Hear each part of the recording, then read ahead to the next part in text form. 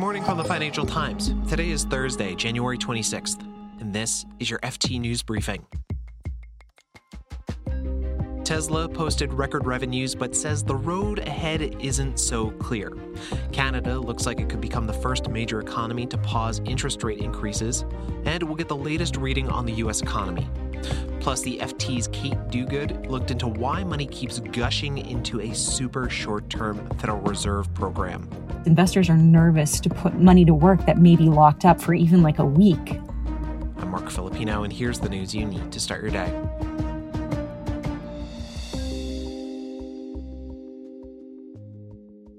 Tesla reported record revenues of about $24 billion for the quarter ending in December. That beat expectations by a hair.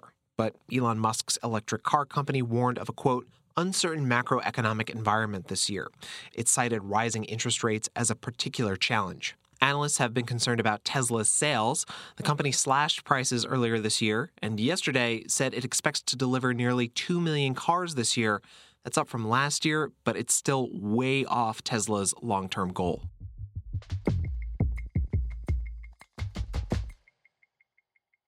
Canada's central bank raised interest rates yesterday for the 8th consecutive time. Bank of Canada Governor Tiff Macklem also made this more notable announcement. We expect to pause rate hikes while we assess the impacts of the substantial monetary policy tightening already undertaken. That pause would make Canada's central bank the first of the major G10 economies to halt its rate increases. The FT's international economy news editor Claire Jones says this might give us a sense of what's to come later this year. Overall, I think global central banks are facing a broadly similar set of circumstances. So one of the reasons why the Bank of Canada yesterday was able to pause is that last year it was quite a bit more aggressive than the others in terms of raising interest rates. The Bank of Canada was the only one to raise interest rates by 100 basis points in one shot. We know the ECB and the Bank of England and the Fed did 75. I think the conclusion of that is that although central banks elsewhere are saying they're going to stay the course for now, a few months from now, their messages might be echoing those of the Bank of Canada yesterday. Claire, you wrote a column recently saying that central banks should give up on trying to achieve a soft landing. Basically, you can't fight inflation and avoid a recession. So would the Bank of Canada pausing interest rates be a retreat from its fight on inflation so it can avoid a severe downturn? I think this is going to be a very interesting issue going forward, as if the Bank of Canada sees that, inflation might not fall to this perfect target of 2%, but it may be a little bit higher. But it looks as though the impact of high interest rates on growth, on investment, starts to weigh more on the Canadian economy, that they may think, okay, we have to live with slightly higher inflation in order to not cause a recession. But this is an idea that has been, seen as anathema to central bank policymakers in the past. So whether or not they will be more aggressive and willing to stamp out growth and tolerate recessions and higher unemployment, I think is one of the big macroeconomic questions for the next 12 months. Claire Jones is the FT's international economy news editor.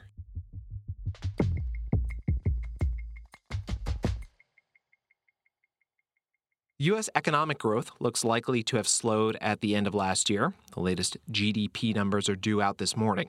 A slowdown would show that the Federal Reserve's aggressive rate hikes are cooling off the economy. Here's the FT's U.S. economics editor, Colby Smith.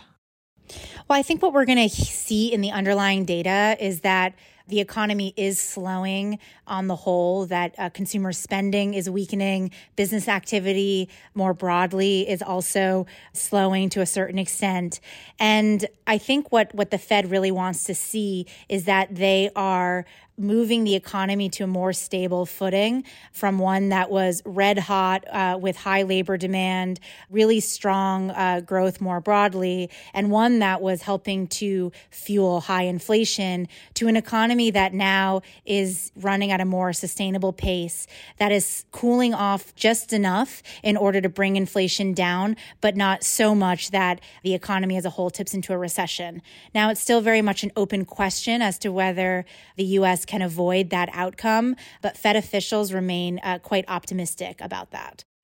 Right, and that was that soft landing challenge that Claire was just talking about. So what does the Fed do with this GDP number as it's considering monetary policy when it meets next week, Colby?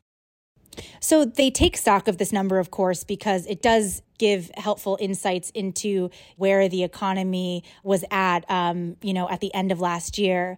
But I think what they're looking at is more real-time data or the monthly government figures, such as inflation, the labor data in the monthly jobs reports in particular, because those show a more immediate view as to where the economy is at the current moment.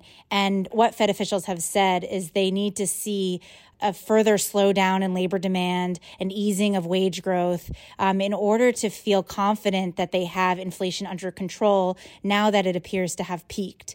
So ultimately, we're at a point where they're just collecting more and more evidence that things are moving in the direction of travel they want them to. Colby Smith is the FT's U.S. economics editor.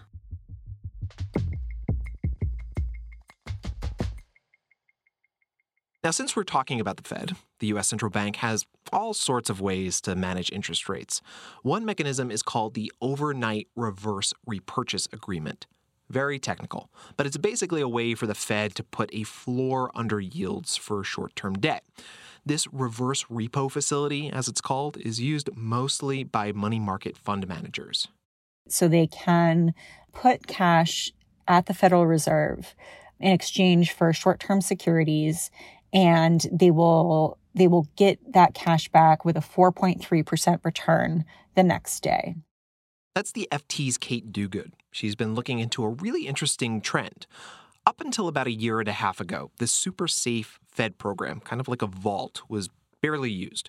Maybe a few $1 billion a day would come in. But then the Fed started buying bonds during the coronavirus pandemic to support the economy. The Fed expanded the program and money started pouring in. The Fed just didn't expect that to continue for so long.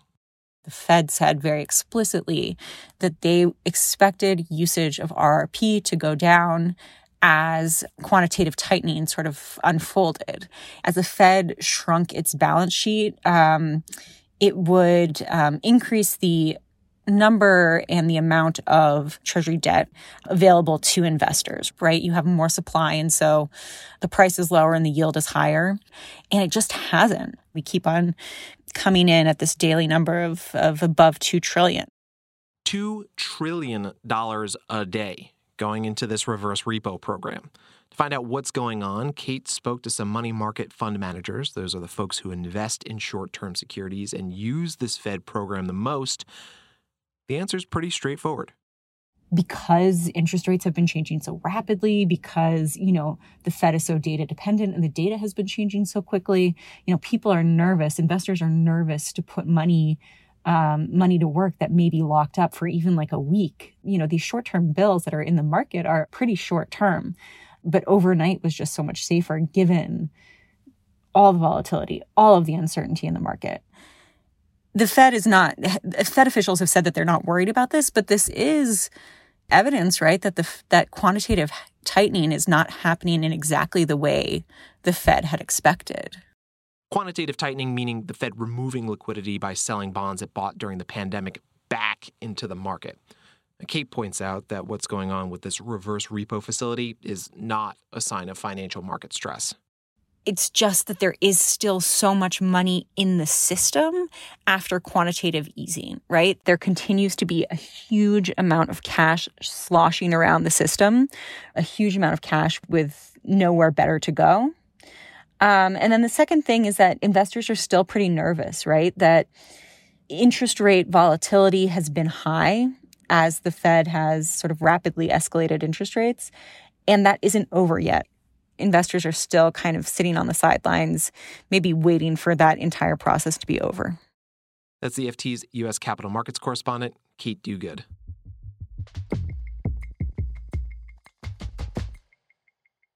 Before we go, we want to remind you about our listener survey. We want to hear from you guys. What do you like about our show? What do you think needs more work? If you take this short survey, emphasis on short, you'll automatically be entered for a chance to win a pair of Bose Quiet Comfort earbuds. Just go to ft.com/briefing survey. We'll also have that link in the show notes. You can read more on all of these stories at ft.com. This has been your daily FT News Briefing. Make sure you check back tomorrow for the latest business news.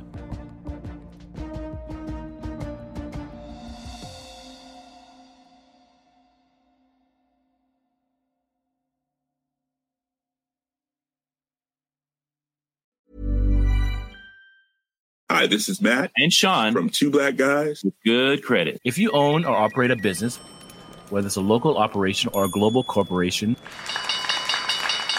partnering with Bank of America could be your smartest move. By teaming with Bank of America, you'll enjoy exclusive digital tools, award-winning insights, and business solutions so powerful you'll make every move matter. Position your business to capitalize on opportunity in a moment's notice. Visit bankofamerica.com/banking for business to learn more. What would you like the power to do? Bank of America, N.A., copyright 2024.